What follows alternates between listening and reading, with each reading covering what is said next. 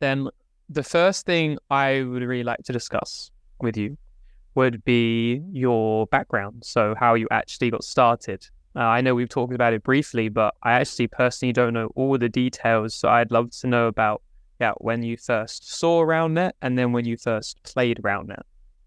Okay. So I saw Roundnet for the first time in 2016, I want to say.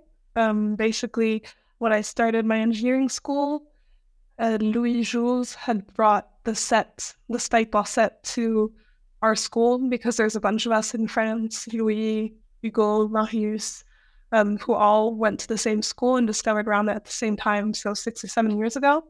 And Louis Jules brought it over because Toulouse was in California before and discovered it there in the US. So that was like one of the first tournaments.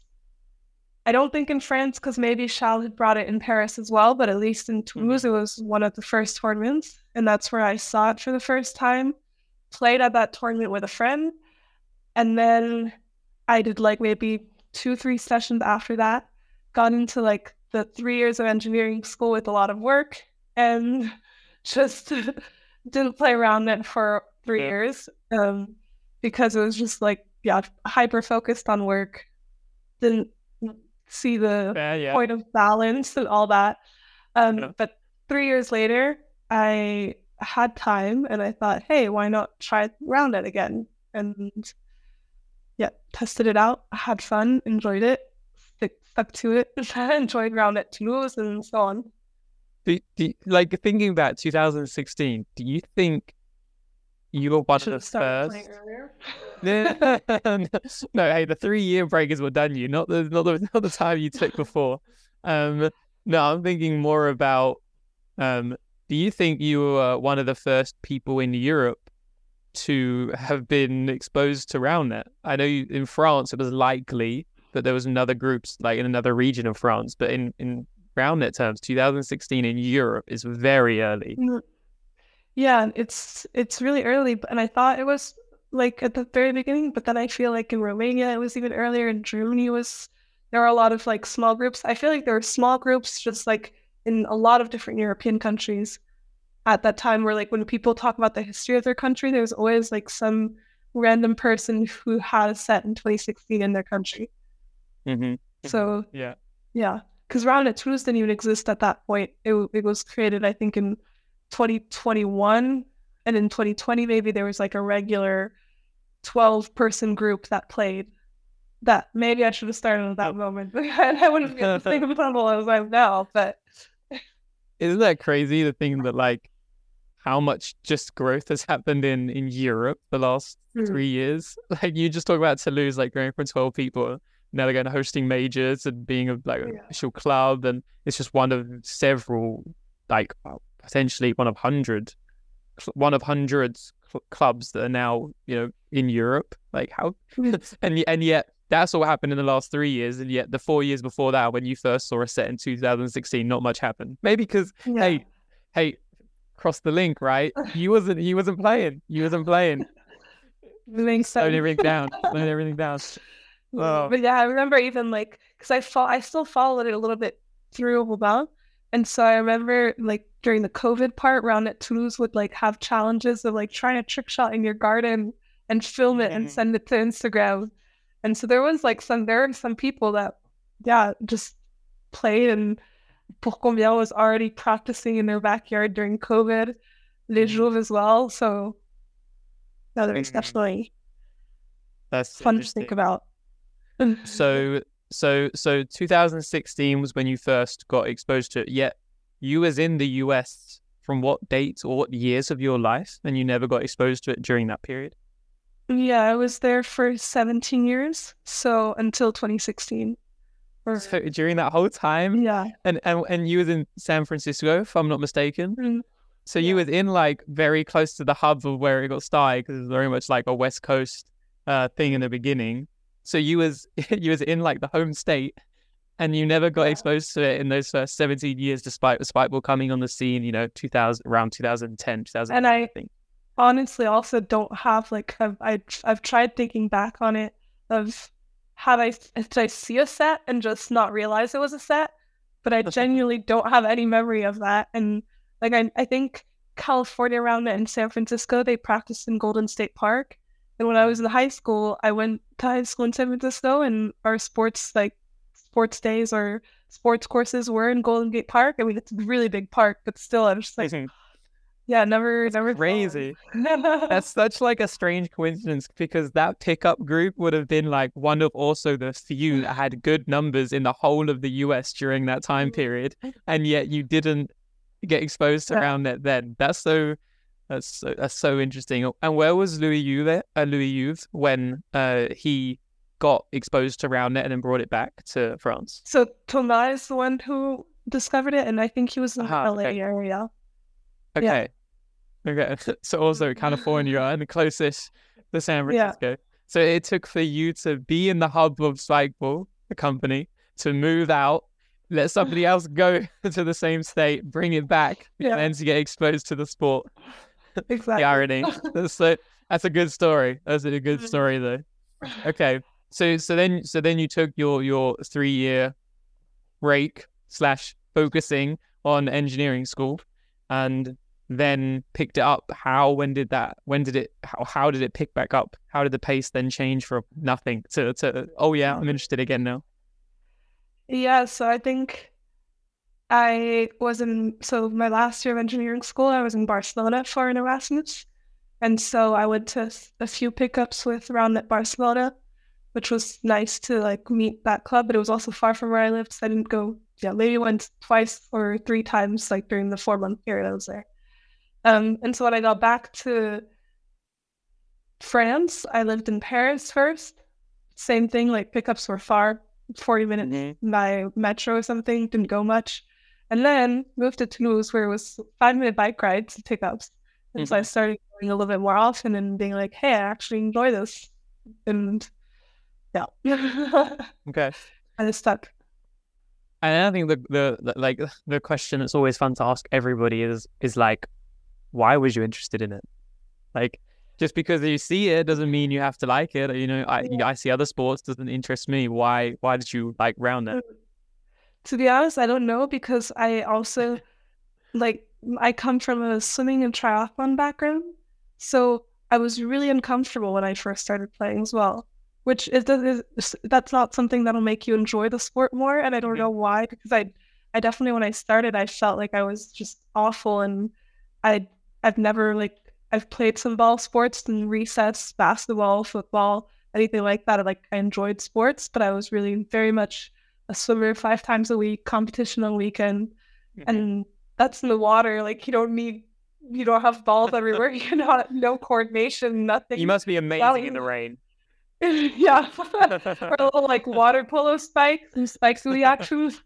That's where I'll excel. Relevant, yeah.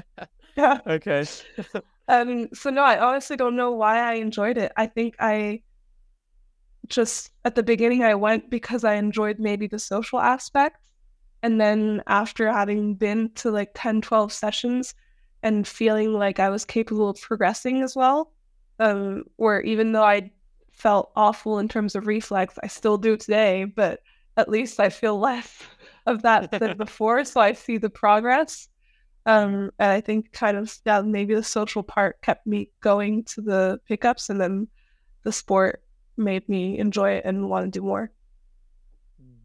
Okay. That'll be my guess. Because it really was it would not have been the sport I would have imagined doing. Well, yeah, I have to say, off the top of my head, I really don't know many swimmers, even triathletes, but swimmers primarily, that have come into the sport of Roundnet. Like, we talk about baseball players, tennis players, soccer players, but swimmers? I don't know if I could name another that I know personally that swam a lot. Yeah, very interesting. But no, it's cool. It's cool. Yeah. Okay, so then once you then got a little bit more interested in Roundnet, and then was like, yeah, you know what, this is going to be like my sport or side hobby, right, besides work and life, you then got more involved with the Roundnet Toulouse. You was obviously getting involved more as not just on the court, but also off the court, if I'm not mistaken. Yeah, so I think When I started, it was when I started playing a little bit more regularly, it was towards like the end of the season where I did the first tournament in Paris, and then my like second tournament ever was in Leuven. I was just like, there are French people going there, Rabat was going there, so then I was like, hey, why not sign up, and played with Anaïs there, which was a lot of fun. And then it was French nationals. So like, yeah, it went really quickly, but I think the fact that I like traveled for my first tournaments got me interested in the organizing part, and the people that created Roundnet Toulouse were also people from the school that I was at the very beginning with Louis Jouve and Marius Hugo and all that. Roma and Gabi, they're the ones who created Roundnet Toulouse. And so it was nice like reconnecting with them as well after 3 years of being in different schools. And I just wanted to help out. I had more time when I was a student. And I then, I think I started doing some social media stuff at the beginning. And then they all left because they were going to start work. They were finishing school as well. And so Roundnet Toulouse was just like 5 or 6 of us, and us looking for who's going to take over the club and all that. I didn't want to at that point because I just started like a month or 2 months ago. But I was interested in helping out. And then it turns out I was the secretary for that first year, and did a lot of administrative stuff, organizing tournaments, had a French tour stop hosted in Toulouse. It was the first year with like a regular tour series system in France. In the middle of the year, I joined Roundnet France as well because of that. And then it went by really quickly, I feel like. I don't think there's a lot of sports where you say, hey, I started the sports, and 2 years later, I'm on the European board of that sport. Really. Yeah. I'm running this show. No. That does transition in nicely, because as much as it is also interesting to hear about like your Roundnet transition into just like playing and then becoming more involved in the club, I think one big topic that would be really cool to talk about is, of course, role in the European Roundnet Association, because I think, put quite bluntly, through my eyes, you are the queen of Europe. I think people see a lot what happens on the court, because that's what we consume. The same way as when you look at another sport, you don't really realize what's going on behind the scenes. You're watching the scene that's being presented to you on TV. But I know from obviously personally being on the board with you, how much effort, how much time, and how much passion you put into your role on the European Roundnet Association. So like the one big question that I think would be nice to start is why you was initially interested in joining the European Roundnet Association last year. I was part of the French Federation and I enjoyed it, but it was definitely a little bit more slow moving. I felt like it would be really interesting to have more impact, I guess, on a European scale. And I also figured that since it's on a European scale, you'll have people who really want to invest themselves into the sport and give their time to make the sport better.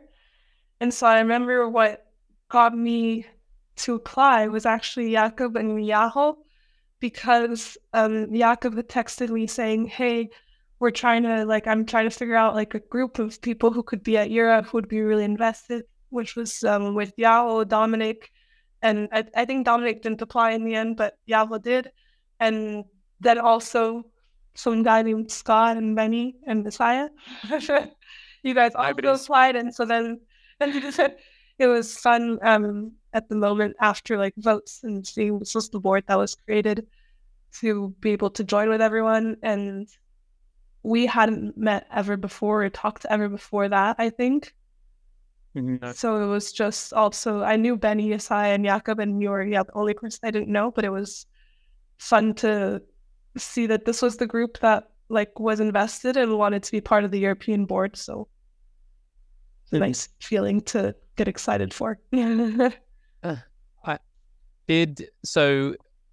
So other than wanting to have a bigger impact and work with other potentially passionate people, what was your sort of experience of the current at that moment European board and also European scene? Because why, like, of course there's an opening, but if you believe everything's going well, then why would you want to make an impact unless you want to improve something that's already great? But that's not always the case.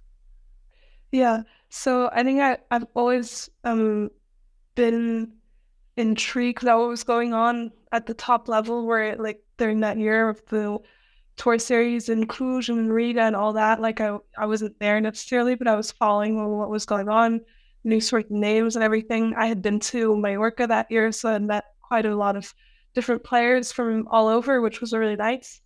And there was the Challengers in Paris and Ghent that year, which I went to. I think those are the only European tournaments I did that year, so no EURA tournaments. Mm-hmm.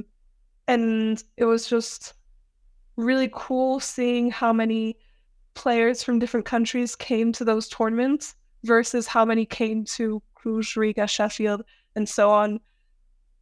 I don't know, there's probably like just multiple reasons for it, but it was just really nice to see that in Paris and Ghent there were so many players attending. There were still some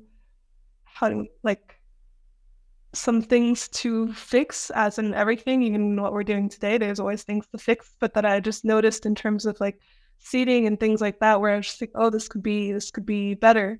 And this, like, there's things to do, there's things to work on. And then I went to Euros as well that year. And I think that's during Euros where I was like, hey, I really want to have more of an impact in all this and be a part of this, I guess. Okay. And then fast forward on to then when you get elected. So October-ish 2022, ETS season of that year is finished. You've now been elected on the board alongside Jakub, myself, Benny, Asaya. And what is going through your mind now, and what was your first thoughts on being part of the European Roundnet Association board? 3 things. I think first of all, it was like excitement. And then it was confusion on what is this? Like what exists? What is created? We had like the amazing chance to have Andrew stay and help us out with like the drive and all that. Andrew from Norway, right? Yeah. Mm-hmm. Yeah, exactly. But there is still a lot of mystery around the EURA Association, where was the bank account, where was everything. And so, yeah, confusion, and then followed by some stress, because I think we got onto the board in maybe November, or things started to take place in November. And when you look at it a year later, we are in November. We've already like got the dates out. We're setting up the 2024 season already. So it's just like we got in so late the year we were introduced to EURA, that it was just a lot of things to prepare for a season that was starting potentially in February or March.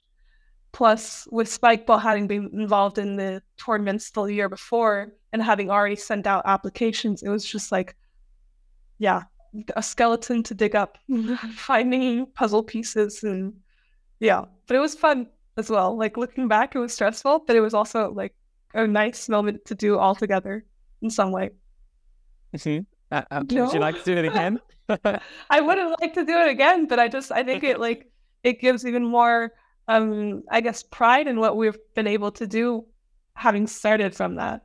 Where I wouldn't want to do it again, but just like I think we can be proud of what we've done in a year's time, knowing we started in those conditions. So when you first came on the board, you was surprised by the time needed for the tasks ahead, and also surprised by the lack of foundation that was already built before you came on the board. Yeah, I remember also talking with Jakub about it and being like, I don't know, I want to be a part of this, but I don't necessarily want to give a lot of my time. It's more like if I can help out here and there, I will. And then I would be like, oh, okay. This is not what's going to be happening. Okay, so all right, so then let's fast forward a couple of months to, let's say, around January, February, when had a little bit of time on the board to start getting a few big things done. What were a few of the biggest things to try and tackle coming from this lack of foundation, shall we say? Like what was, as an individual board member, what was you like mainly trying to focus on to getting complete for the 2024 season, and also just like the future of EURA? I think now I can like remember the generic stuff because maybe part of it, like my brain has washed off. But in general, setting up the tournaments and the beginning, like the discussions with Spikeball to figure out what's going on in Europe. EURA is its own entity. It is supposed to be the like sort of tournament or growth development of the sport entity in Europe. That's at least the way we sort of saw it. And so how is that going to work with an equipment manufacturer also wanting to run tournaments? So I think that was like biggest tackle that we had for the beginning and for the 2023 season. And then followed by, oh wait, we also have to take care of seating. We also have to take care of this. And then, oh, we're going to introduce a gold status. So that means sanctioned events. And I think just we had a lot of ideas, which was great. But when you're starting from so little, it takes a little while to build on each idea. And I also think people obviously noticed throughout the season that there is some things that weren't fully thought out, and that because we had so little time, it was like the big things, like the tournaments, the seeding, and all that. Like, okay, how are we going to do this? Okay, this, and that. And then it's just like all these questions of like particular use cases, which are 100% valid, but just you're there. And even this year for this season, just new questions where you're like, huh, yep. Haven't thought about that. Yeah, definitely an important thing to think about. And I think throughout the season, especially at the events themselves, we've definitely been confronted with those situations of being like, whoops, we didn't prepare for this. So how so in the beginning and even throughout the year, how many like hours did you expect to put into EURA, like per week/month, versus how many did you end up putting in throughout the 2024 year on a sort of 2023 year on a weekly basis? So honestly, because of the way that like the discussions I had with Jakob, where it was like we had to apply for specific roles, and so the idea was, I think Jakob would be doing tournaments, Dominic would be doing like event organization, Yavo seating and ranking, and someone else, I forget who, would be doing like the administrative part, and I would be there to like help out here and there. So I expected to do like maybe 2 hours, 4 hours, or 2 hours a week. I really didn't expect it to be that much, especially since I had Roundnet Toulouse as well, where I had applied to, like as a team, we had applied for a challenger event. And so I'm not sure I would have taken that on, knowing the 12 plus 16 hours that I would end up spending for the week. I honestly felt like this year EURA was a part-time job. I don't know how I did it. I don't think my actual full-time job fell apart or nothing like that. Like I still had time for my full-time job, but definitely there were moments where I was like, how am I still being able to do this, and how am I spending this many hours on these activities? I think just my personal hobbies maybe took a little bit of a hit through spending that much time on EURA. Did you ever feel there was a moment throughout the year that you were sort of just like, guys, this is sort of getting over the threshold of what I signed up for. I mean, you're like, no one's getting paid, and also, right, there was a very much a lack of candidates who did apply to be on the board. So did you at any point just sort of feel like, okay, so the 12 to 14 hours I'm putting in a week is over the threshold, I'm out. Like I need to say I'm out. A moment? It could be several. No, Subjective. Definitely, yeah. I think I definitely felt it a few times. And I think it's also my own fault just because I need to learn to put more barriers on those points of being like, okay, I'm having too much, like taking on too much. And it's important for me to learn as well to say no and to take on less because I wouldn't redo what I did last year. Even though I'm really happy and proud of everything that we've done, I wouldn't be able to redo it. And I don't think it's healthy to redo what I did last year either. But I definitely remember a point, I think it was in May, when Jakob took a pause, that it ended up being only 3 of us on the board. And we already had enough work. Yeah, it's just add context of Isaiah who originally applied, but then got unfortunately more and more taken away with his full-time job, and then just wasn't able to come on the board, so left in I think February or March time. Yeah. And so at that point, we had already had Isaiah who left. Jakob was taking a pause, so we were only left with 3 people, and still as much work as at the beginning. And I was just thinking to myself, like, oh, I needed that pause as well. Like I needed some rest. It was, but I think that like the thing that makes it easier all the time is you and Benny, because that's like the biggest difference I've felt from being around at Toulouse or around at France. The biggest difference with being at EURA with you guys is that I've always felt supported and felt like I'm not alone in any endeavor that or any idea that we're trying to push, that we're always having discussions together and always figuring it out together. And when I did have, like when I had too many things, you guys would take over some things. When you had too many things, we would take over.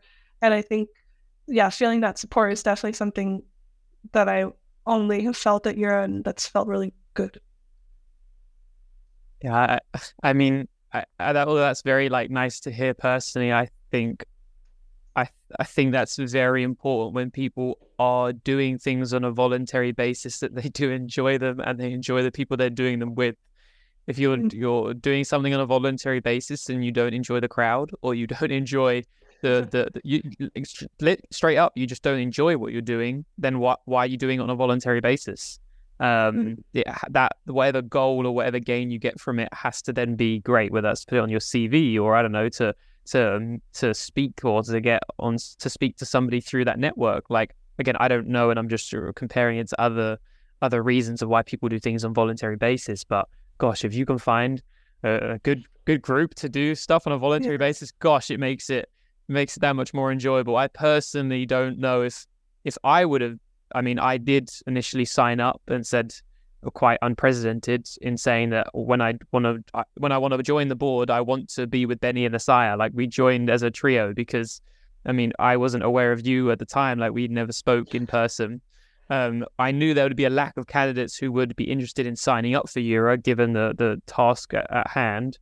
And I knew that at least if I was with Benny and Isaiah, it would be somewhat enjoyable. Even if I was out my depth within several capacities and didn't know what I was doing. I mean, taking on a European Roundnet Association was just something that I saw was desperately needed given the 2022 season, and something that if we don't do it, who else is going to do it? Who will?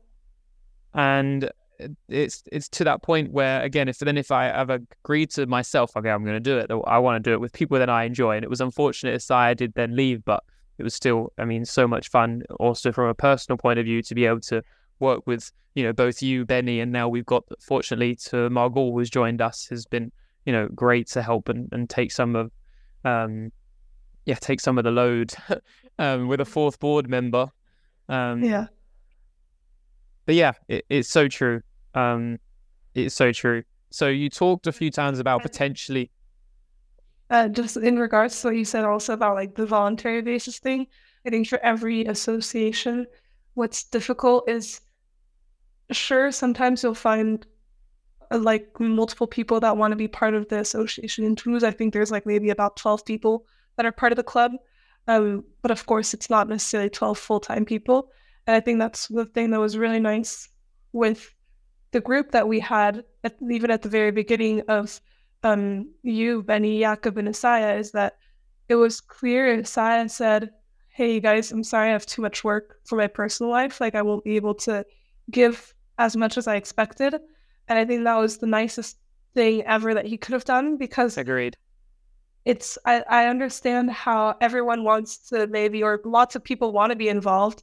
But I think it's important to know how much you can be involved. And even if it's just a little bit, to just let people know that that little bit of help will still be useful, but it's just so much more useful when you know about it and you don't have to expect something from someone that they won't be able to provide, and then just keep on hoping or keep on giving tasks and delegating things, and then they're not happening. So then you have to look them over, and it takes so much more time. And I think from the beginning, it was just quite like really honest between everyone of how much work each person wanted to put in. And that's what was like the big difference that I felt from being on the EURA board rather than Roundnet France or Roundnet Toulouse. Mm-hmm. And sort of to tie into that, as the hours were growing from your expectation to reality, so going from you expecting to maybe do a couple of hours each week to then doing 10 plus hours, did you like, was it at that moment then you then started to second guess, like, yeah, not because we've already discussed in regards to if or not you thought about leaving at one point, but more as if you thought like, oh, is this like going to be like this for the full year? Like, when did that penny drop for you? Like, oh, this is actually the work required for this task. When did I realize that it was going to be that much work? At our first meeting, I think.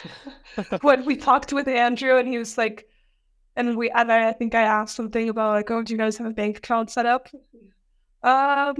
Not sure. I don't know how much money we have on it. And I was like, oh, okay. And I think that's the point where I was like, okay, there's some work to do. Mm-hmm. Okay. So then again, sort of like fast forward then a little bit more towards the end of the season, what has been some of like your personal highlights from a EURA perspective of the 2023 season, from what you've then been able to see and even be a part of if you managed to be at the tournaments themselves?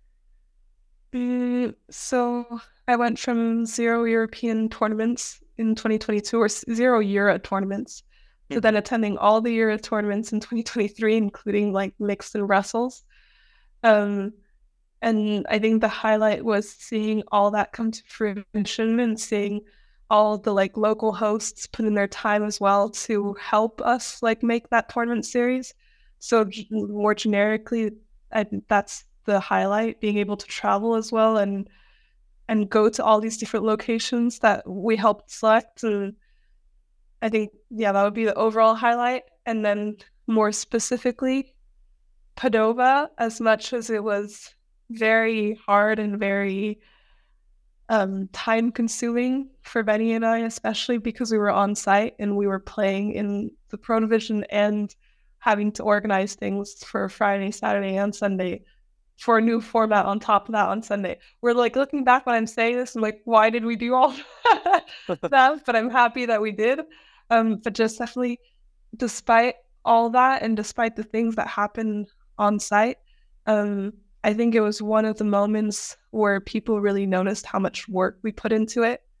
And I've never done it for the appreciation. I've always just done it because I enjoy it. But with the amount of work and how much it took from me that year, the appreciation was definitely felt good to know that people were aware of that. It felt good. And so that was also a highlight, to feel that appreciation, basically.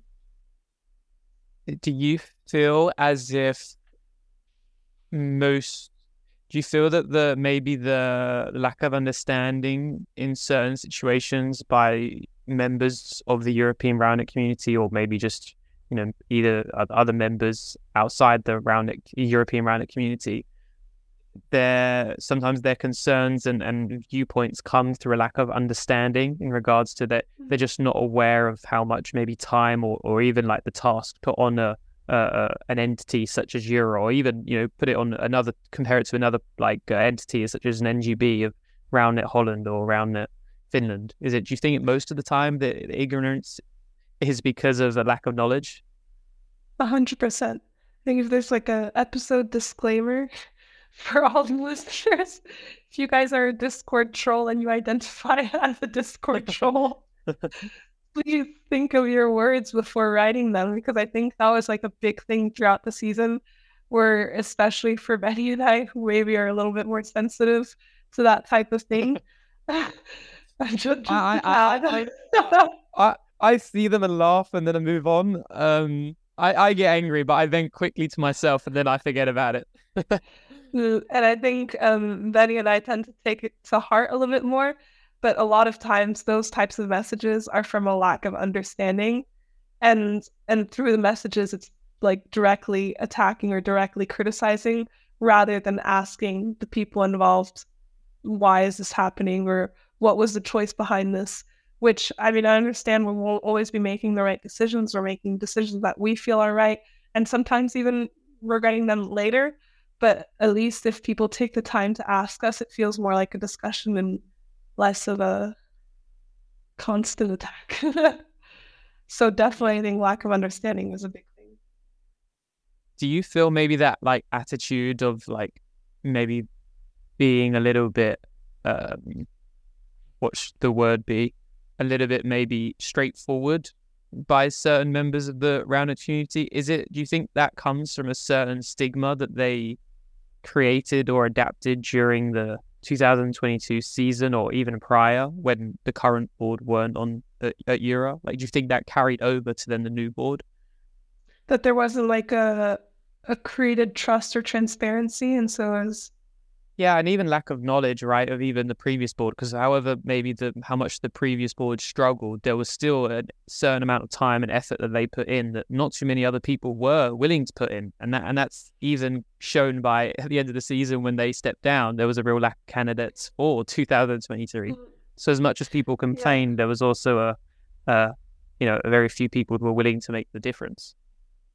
No, I mean, when I applied, to be honest, even to this day, I'm not even sure who was on the board in 2022. I know there was Andrew Quayle. I know that there was Sean Malbec. Simon from Ireland, maybe as well. Yeah, indeed. But there were probably a few others, and I mean, lots of respect for what they also did, because it was also a first year of creating things. But just, it's true that when you don't necessarily know who those people are, and there's not a face or a person you can go to a tournament to talk about these things, then it makes it more difficult. And I think during our year at the board, we were maybe like judged for the mistakes that have been done in the past, similarly to the next board, who will maybe be judged by the mistakes we've done. But hopefully the next board will also have like more grace from people, because we've like set up meetings with NGBs to be transparent about things, have discussions at tournaments. We've always been very open to having discussions with people, even though it's not necessarily the best time because we're also there as players, but we still take that time to have those discussions, and hopefully that'll help like create that sort of transparency and trust between your and players in the future. Mm-hmm. Yeah, I agree. I agree. Has there ever been moments throughout the 2023 season that went like a little bit over the top? Like, you talked about players coming up to you during tournaments and asking questions, and maybe times when you've been playing matches. Like, is there any?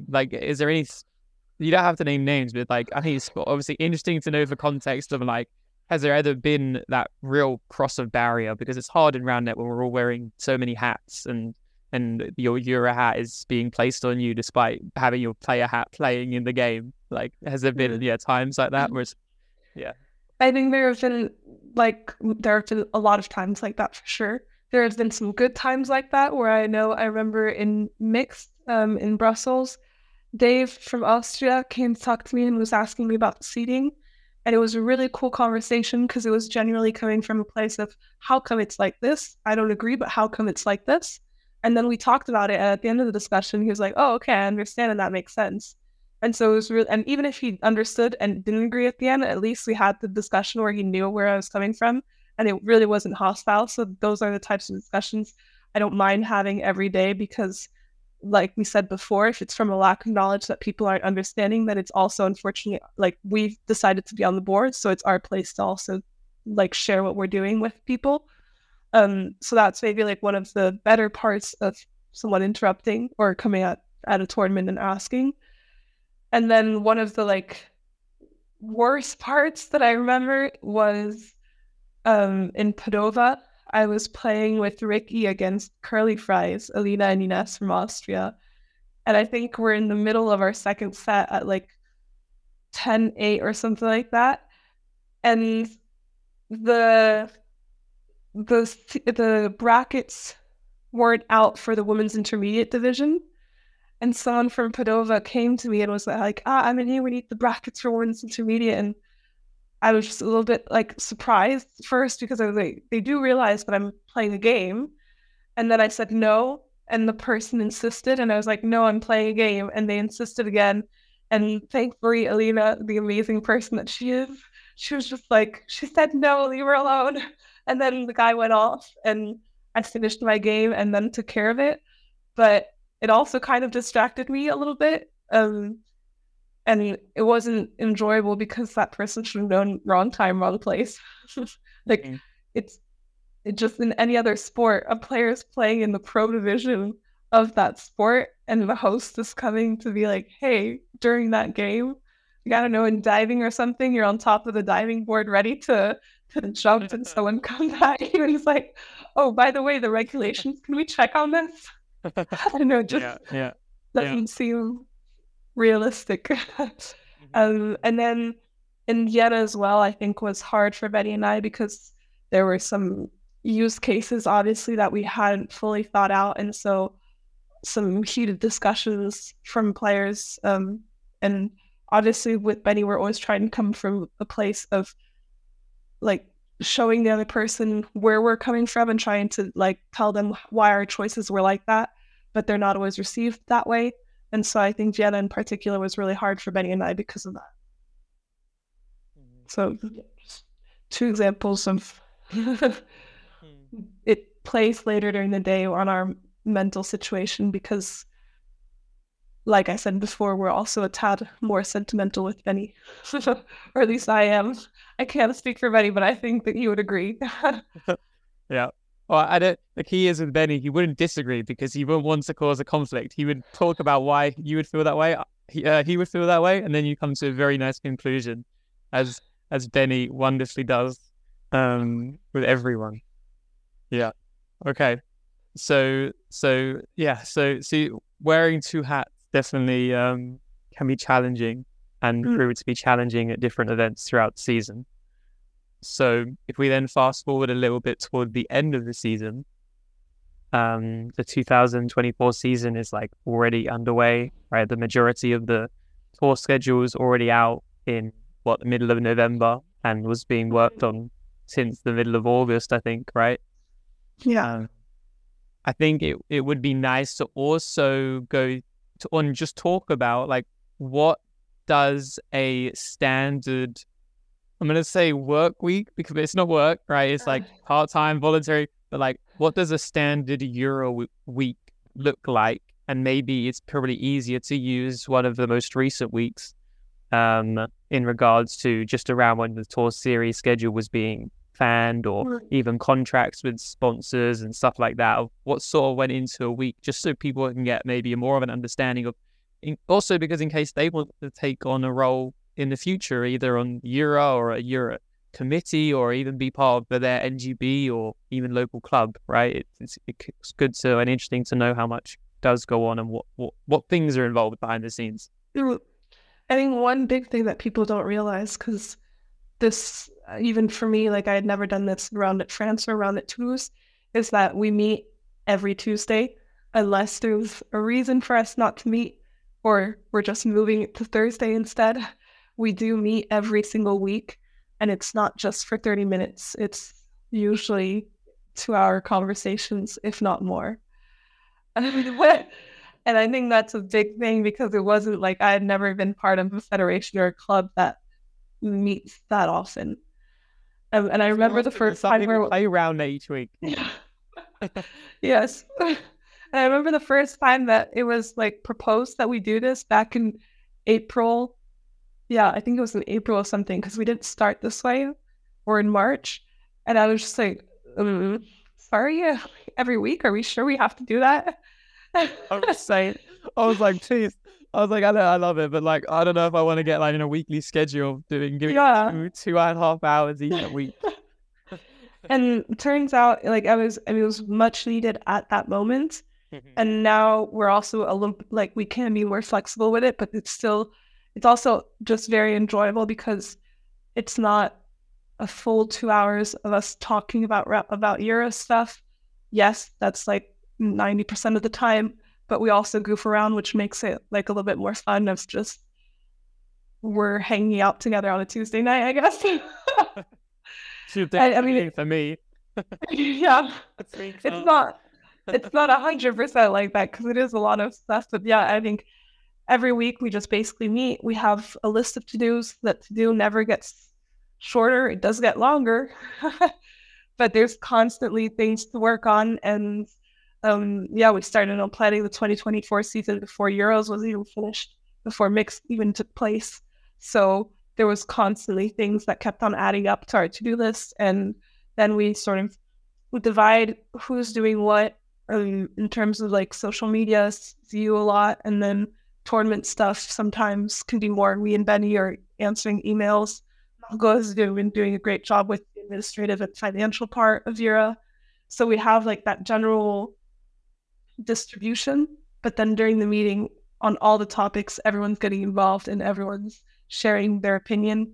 And I think also what makes it okay to have every week is that the discussions are really interesting on our sport in general. Not every single week. Sometimes some weeks the tasks are a little bit more like, not boring, but a little bit more mundane than others.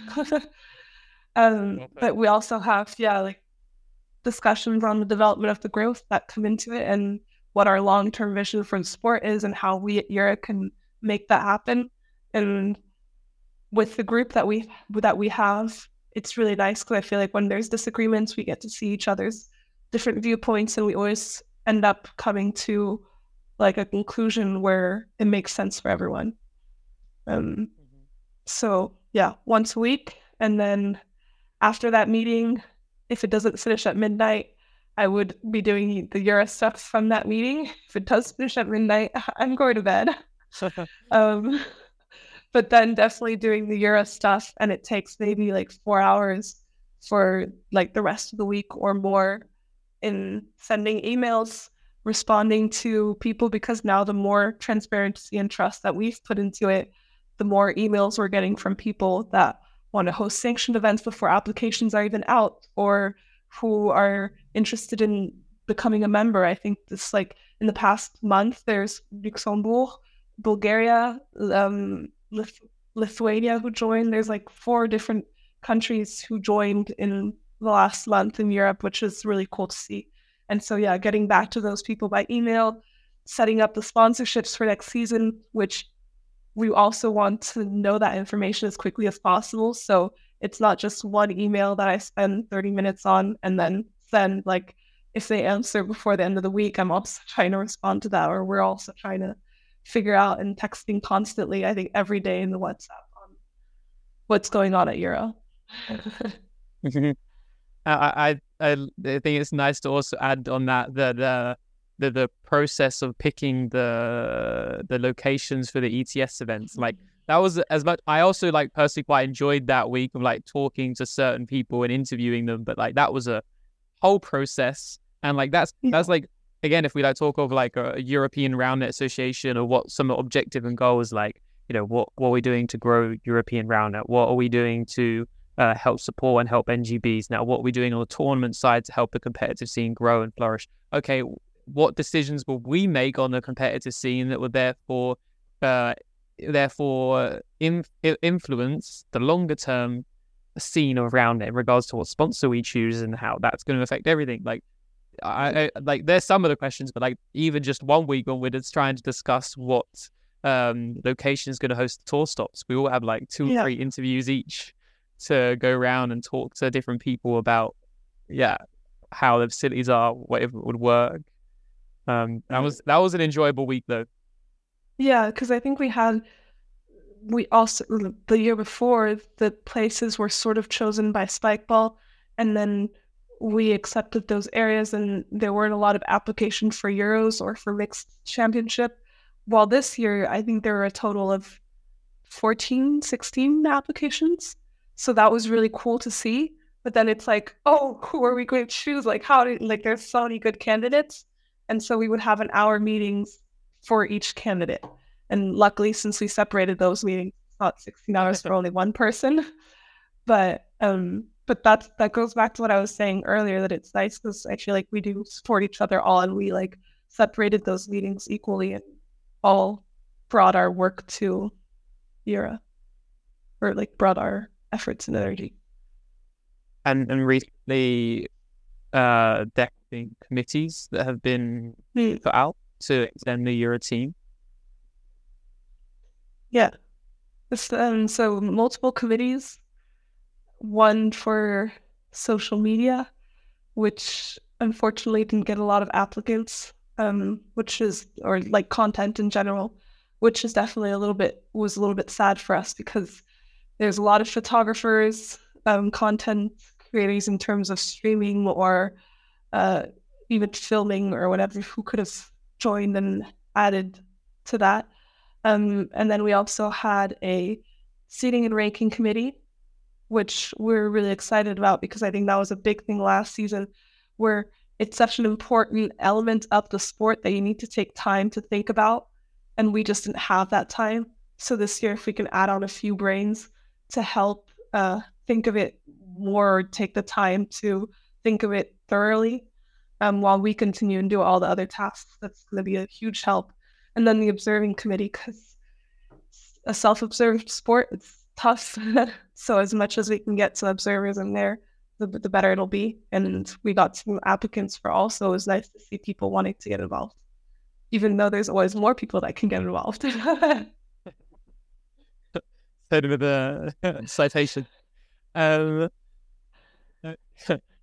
I see. I think that's like also quite an interesting conversation. It's like everyone, like from my opinion, like everyone wants Roundnet to grow.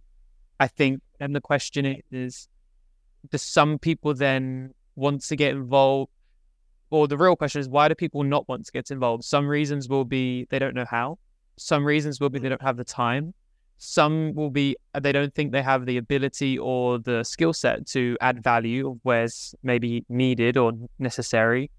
And I think that's probably that's probably the three reasons primarily going through people's head when they're deciding if they can or can't time and effort into a project like EURA and Roundnet in general, right? Because it's not like just EURA. People have the potential to get involved. They can get involved in their local club, and I think that's also like a big highlight point of this conversation, is that also the people that are listening are like, damn, like, wow, it's really interesting to know a little bit what's happening behind the scenes, but it's also happening behind the scenes for NGBs in a different context, but similar hours. And it's also happening for local clubs. Maybe you get similar scenes, but maybe a different amount of hours. And when we came on the board, we didn't have an incredible skill set, I'd say. So really putting yourself into those scenes off the court is as important as the scenes on the court. Yeah. So it's no, I was just going to say, it is nice to be part of, because as you said, there's also the NGBs contributing to all this local clubs and everything, to be a part of the continent that I would say is the continent that's pushing the development of the growth the most for the moment. As much as there are things that are being done on all the different types of continents, I think the way things are structured in Europe, with how much NGBs do, how much NGBs share amongst each other, and are working together with EURA by having like tournaments on the second weekend of every month for EURA. NGBs having it, they're looking like, I know in France, they're looking into the third or the fourth weekend of every month. I just feel like the whole community in Europe, at whatever scale, as a player, as a club, as an NGB, or as EURA, comes together in a way that's really cool to see, and hopefully will inspire other continents to do the same. Asia also has their tour series, which looks really cool from afar when I've looked into it a little bit. Obviously, the United States does some really cool stuff with spikeball and everything, but definitely the whole club aspect and NGB aspect sometimes, or maybe it would be like SGB for state governing body, sometimes it's not necessarily on the same level yet as it is in Europe, which I definitely hope that by doing what we're doing in Europe and by sharing as much as possible, like you guys had Roundnet Germany on the podcast, things like that, it'll help get people a clear idea of what they could also try to implement or not to do as well. Yeah, as much as it's adding context of what to do, or even context of just the work required, it's also the good information of what not to do and things to be aware of before going into roles and responsibilities of a club or organization or an NGB. A side sort of question for you, and this is for mainly the American listeners, there's a lot of talk in general about the STS tour or the Spikeball Tour series in its long-term goals, ambitions, and also its current setup. Do you feel that the USA Roundnet could do or could overtake the STS or the Spikeball Tour series one day and become more like what the European Roundnet Association has done? Like, basically, not to say like every continent, whatever the way they do it is the way they do it, but just to put quite plainly, do you think that the US could take some things from Europe in regards to the USA sort of run things, then you have the states as sort of NGBs, and then college and more clubs to come and help build and sustain the sport of Roundnet in the US?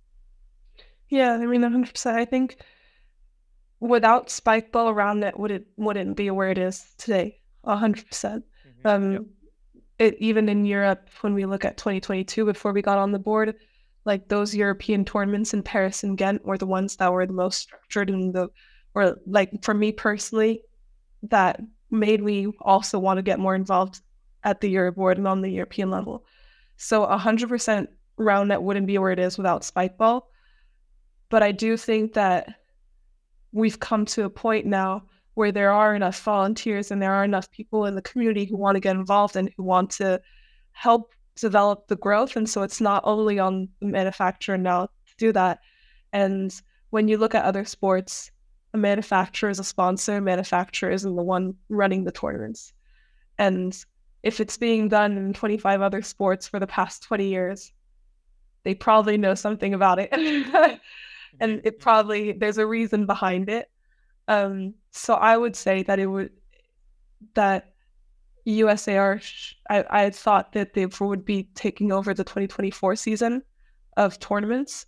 Maybe not necessarily USAR, because once again, then the USA is part of North America, but there isn't a North America entity, or even an America with South America. I don't know how it would work, but maybe USAR and Roundnet and the USA. Yeah, exactly. So maybe like another entity above that should be running the tournaments, or them in collaboration simply, that should be setting up the tournaments. Even for both of their countries, there's like so many benefits for them to have a shared tour series where they're working in collaboration and it's not someone else setting it up for them.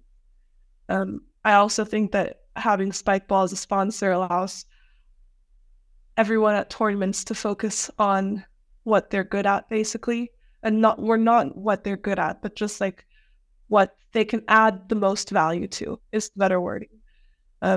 Because, for example, I don't know if we can spoiler this, but for the 2024 season, one thing that I'm most excited about is, thanks to the main sponsor of the 2024 season, we're going to have a cash prize of 1,500 euros per division for each ETS tournament, which that alone, it's a small detail, but I think it's so cool to be professionalizing the sport that way. There's obviously debates on the money entering into the sport and so on, which I also like. I don't have a strong opinion on that because I see the benefits to adding it, but the cash prize, in the sense that it will help teams that are traveling and that are putting all their money into Roundnet and not getting any reward other than congrats, you got first place at an event of a sport that's not well known. I just think that's really cool that the sponsor is there to be able to help on such a note. Mm-hmm. Yeah, I think I've voiced my opinion on like sponsorship, so prize money on several episodes before, so there's no need to go in too much detail. But I do very much agree with the fact that a manufacturer being a sponsor for a tour series is definitely more of a long-term and obviously works in other sports, and it's obvious to that when looking at other sports. So it would be interesting to see, even a USAR and Canada Roundnet collaboration, or either just doing their own tour series within their said countries. I think probably the thing that's holding them back is probably the people who are willing to put in time and effort into creating and establishing that in the US. I think there's a little bit of culture to overcome, because people, are familiar with the STS and are familiar with Spikeball having such a big hand. So I think that getting over that shift is not as big of a one as we've had to overcome in Europe, because there's never been as much of a close tie to the manufacture of Spikeball. But I do think it's very possible. It's probably down to the amount of people who are dedicated to growing the scene and growing the behind the scenes, all these things that we talked about in the US and for other countries too, but primarily the US, just given the STS season that we talked about. And there are also very different challenges in the US that we don't have in Europe. We're looking at the ETS series of 2024. Other than Finland, I'm going to be able to go to every tournament by train. Yeah, it's going to take a little bit longer, but I just prefer to take the train to the plane, and I have that opportunity to do so in Europe. And even to go to Finland, which is one of the furthest locations, it might be just a 2-hour flight, maybe 5 hours if I don't have a direct flight max. And when you look at the US, it's not at all the same distances. Since there's such a big monopoly with planes, and there's a very a small developed train system, the prices are a lot more expensive as well for planes. So there's there's all those challenges that are also very different in the US that we don't have in Europe, that can make it harder. Where I think it was a year ago or 2 years ago that Andrew would go from place to place with all the spikes in the van to make sure that they could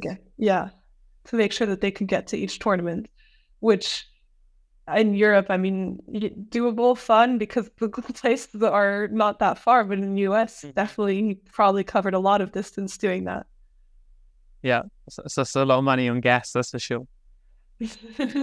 Yeah, but I think the US would be capable of owning their own, the US in collaboration with Canada. That means 5 people from USA Roundnet, maybe 5 people from Canada Roundnet. That's already 10 people that could create a system, create a tournament series where they choose locations that make sense for all the players that they're representing. And now communities have enough sets on their own without having to rely as much on the manufacturer, or they have more experience than they did 2 or 3 or 4 years ago. So I just think it's 100% would be doable in the US as well. Mm-hmm. Yeah, I'd love, just as a current US citizen, not for too much longer, but as a current US or not a citizen, sorry, resident, big difference. Green card incoming, no joking. As a US resident, how awesome would it be to have each state having their own tour series, and then 1 or 2 would be a major. One of those majors would then be a USAR/Canada collaboration event, where that would go to the USAR and Canada, or just USAR tour series. So you'd have, you go west to east or north to south, however you wanted to do the tour series, and you would just start it and then just work your way and go from state to state, help them grow the scene, and also help promote their local or their state tour series. And you'd have a big one in each, or as many states as you could for the year. I think that would be also really cool. But I'm also NATS tour series, North America tour series. Yeah. Copyrighted now. Get some money when they try to take it. A little hashtag to start a petition. Yeah. No, but that would be cool.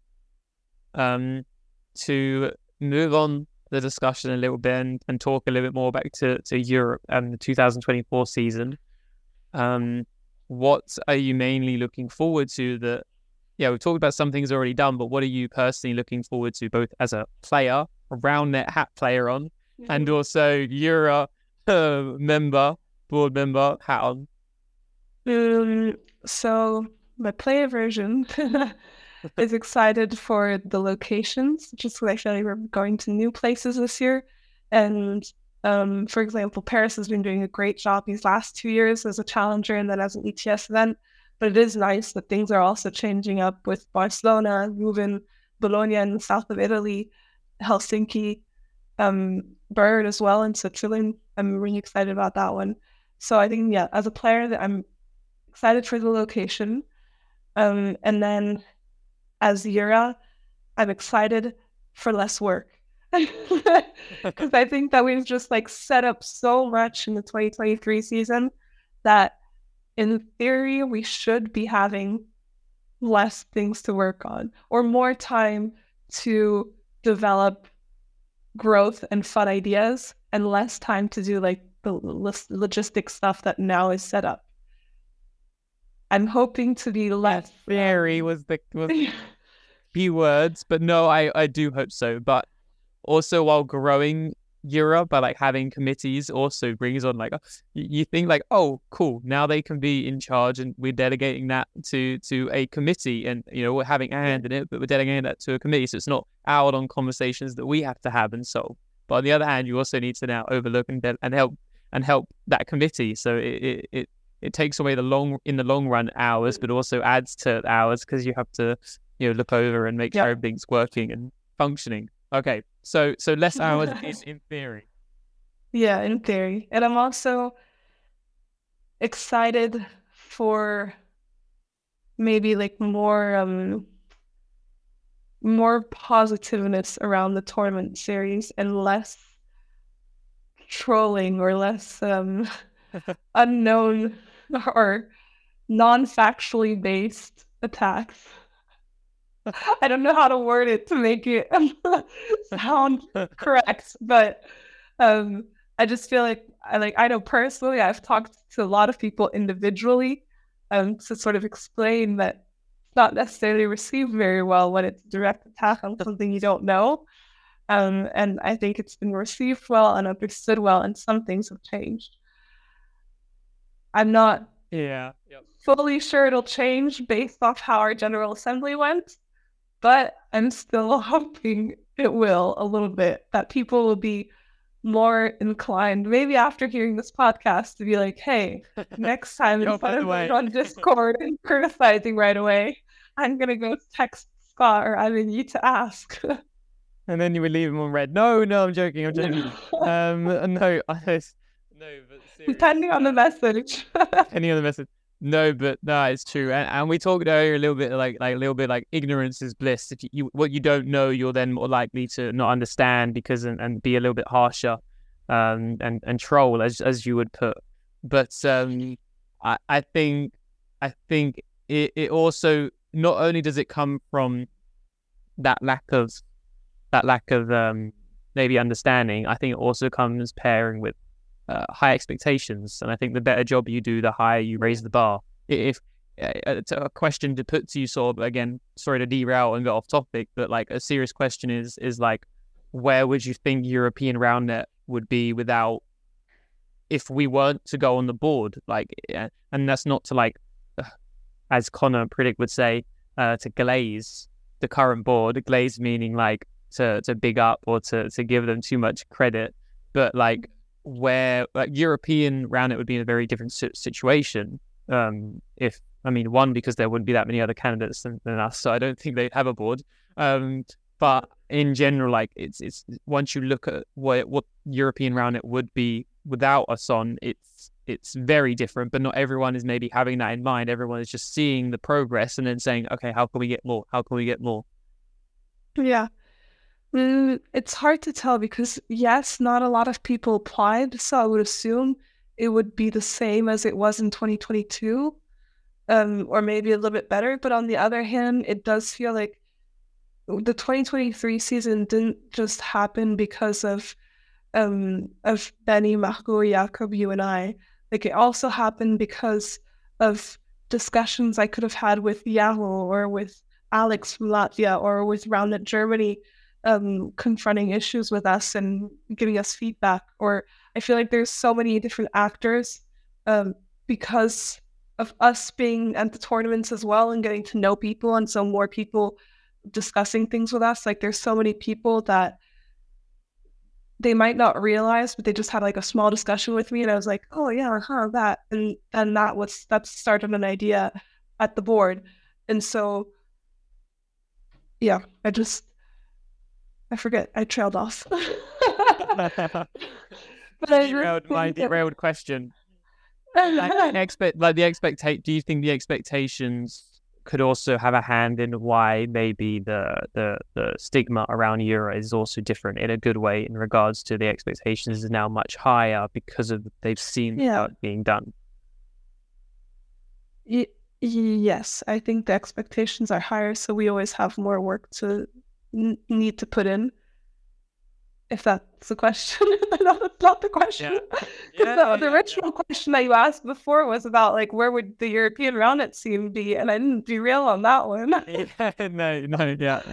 was a mixed question for sure. Not perfectly put just off the top of my head, but no, it's where the European Roundnet in general would be, and EURA especially would obviously be a very different place, and it's the balancing act of, okay, not everyone is looking back to what it would potentially be without us on the board. They're just looking at what it currently is now and what it previously was, and therefore that's changing their expectations. Whereas if they was instead implementing the mindset of where would it be had they not taken over or been here, their maybe expectations would be very, very different. Yeah, no, that's true. I agree with that. I just think that even though it might have been the same as 2022, there's just a lot more actors in play, that a lot more people that want to get involved and that have been more vocal about different things, and that it still would have developed without us. Maybe not as much, because like there's a lot of ideas and you have to make the ideas concrete at one point or another. But I remember even at Euros 2022, before we were on the board, there was on the Facebook group, they were talking about seating, and a lot of people were getting involved in that discussion. And so I would imagine that if maybe things wouldn't have moved as quickly, but there would have still been a lot of people who would have gotten involved somehow or tried to make some changes happen. I'd like to think. Yeah. Okay. So now go back on the rails, and please continue your thoughts of what you're looking forward to as a player and as a EURA board member for the 2024 season. Even more? If you have any more, or you can switch. Yeah, switch hats. No, I think I've said everything. I mean, I'm just excited for the season altogether to like be completed or to come together, because even at the EURA board right now, there's still a lot of stuff that's not finished yet and that needs answers to. What the Euros ETS championship format will look like. There's just a lot of stuff that we still need to figure out. And so I'm excited for everything to come together and then to put on my player hat and enjoy it that way. And then as a player, I think I'm excited for the different locations, and I've also gotten more time to spend on me as a player, so I'm excited as well to invest more time in that. Maybe because we have some hours from EURA, like maybe 2 hours from EURA, that goes into me as a player a little bit more. And to see what that gives, maybe fixed partner or something, but I haven't thought about the player side too much yet. Yeah. So other than traveling and discovering locations and Spike House here and there, already sounds great. That sounds like a good plan, and also a very good and healthy mix.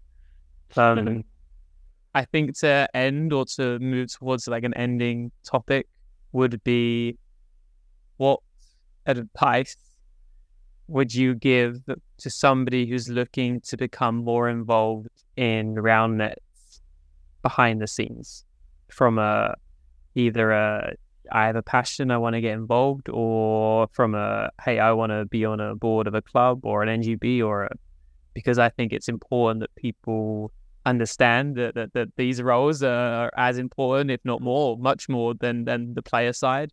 And I think I've said to people quite openly before that personally, me as a person, I'll have much more of an impact on this sport off the court than I will on it, despite, me really enjoying the playing side, because of where the sport's at and where it needs to go. So what advice would you give to people who are maybe looking to get involved, or in that, on the fence, or maybe wanting to or needing to, or getting involved in round net? Do it. Like Nike said, just do it. Podcast. Deal with that quote. Get sued. End of that rounded podcast. Any other questions?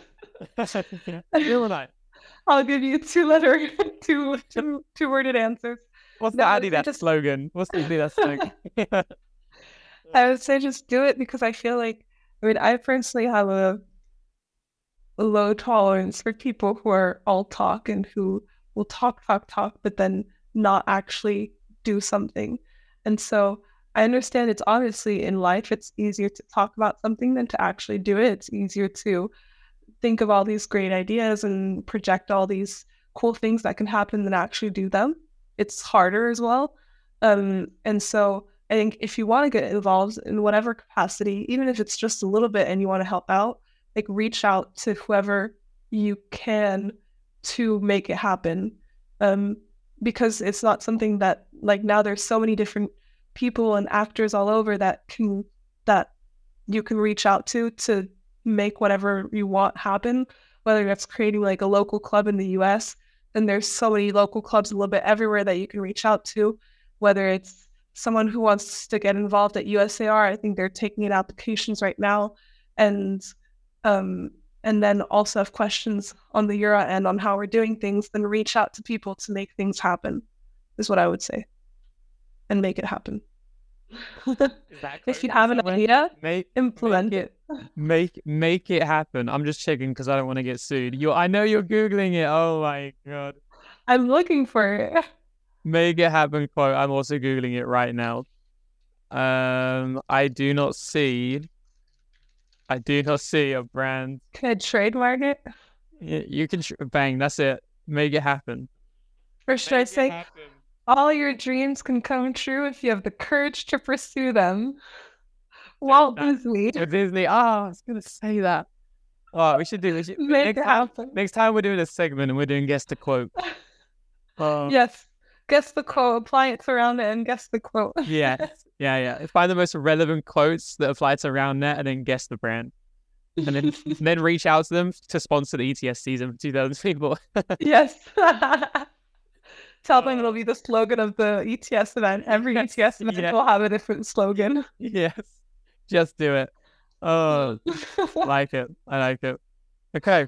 I think that's touched on a lot of things, and hopefully, again, one of the biggest things that I personally hope people have taken from this conversation is just what goes on behind the scenes, and how also people can choose to get involved, whether that be on a small scale or on a larger European scale, such as you've done. And it'll also end and say, on my player hat, how much I very much appreciate the work you do. And then on a board member hat, I will then say, I'm amazed by the work you do, which is why I truly mean when I say the Queen of Europe off the courts as of currently, because I personally, again, don't know where EURA would be just without you on the board. And that's just because I know me and Benny are doers and we enjoy the conversations about the sport, but there's being doers, and then there's big doers, and you yourself are a very big doer. and you are our mother hen, I think, as it goes. And you very much lead us, and I think it's very much underappreciated and something that not many people are that aware of. So I'll say that also now, because I think it's important for you to know how much I appreciate it too. Thank you. Hey, I'm not good at receiving compliments. I'm really bad too. It's gonna be awkward together. It's like, I don't know. Appreciate it. Thanks. I don't know what to say. But I will send that back to your way as well, to say that I really appreciate as well being on the board with you. I don't know what to say. I will add. Can I add this? That so being on the EURA board is a 2-year thing, which means we're entering year 2, which means at the end of year 2 we'll be finished technically. And so this season, for anybody who's listening, and I think most people who are listening are people who are interested in the development of the sport and stuff, if they're from Europe and already have like a little inkling of, hey, I'd like to maybe join the board next year. I hope we've sold you with the 12-hour week and tasks to do. We've sold it for sure. There's no doubt. It's sold it. There's going to be less work technically. In theory, there's going to be less work. In theory and technically was the key words again, but no. Keep selling them. But I think start thinking about it throughout the season. If they want to be a part of the board next year. Yep, for sure. Because there's some really cool stuff to do. Yep. Put very nicely. And I think we'll end the podcast there. I appreciate you a lot for coming on, and I'll let you go just before midnight, so you can you don't have to do your EURA task just after you go to bed. Hell. No, yeah, don't have any homework after the podcast. No. Right. Thank you very much for joining me, and I hope everyone enjoyed listening.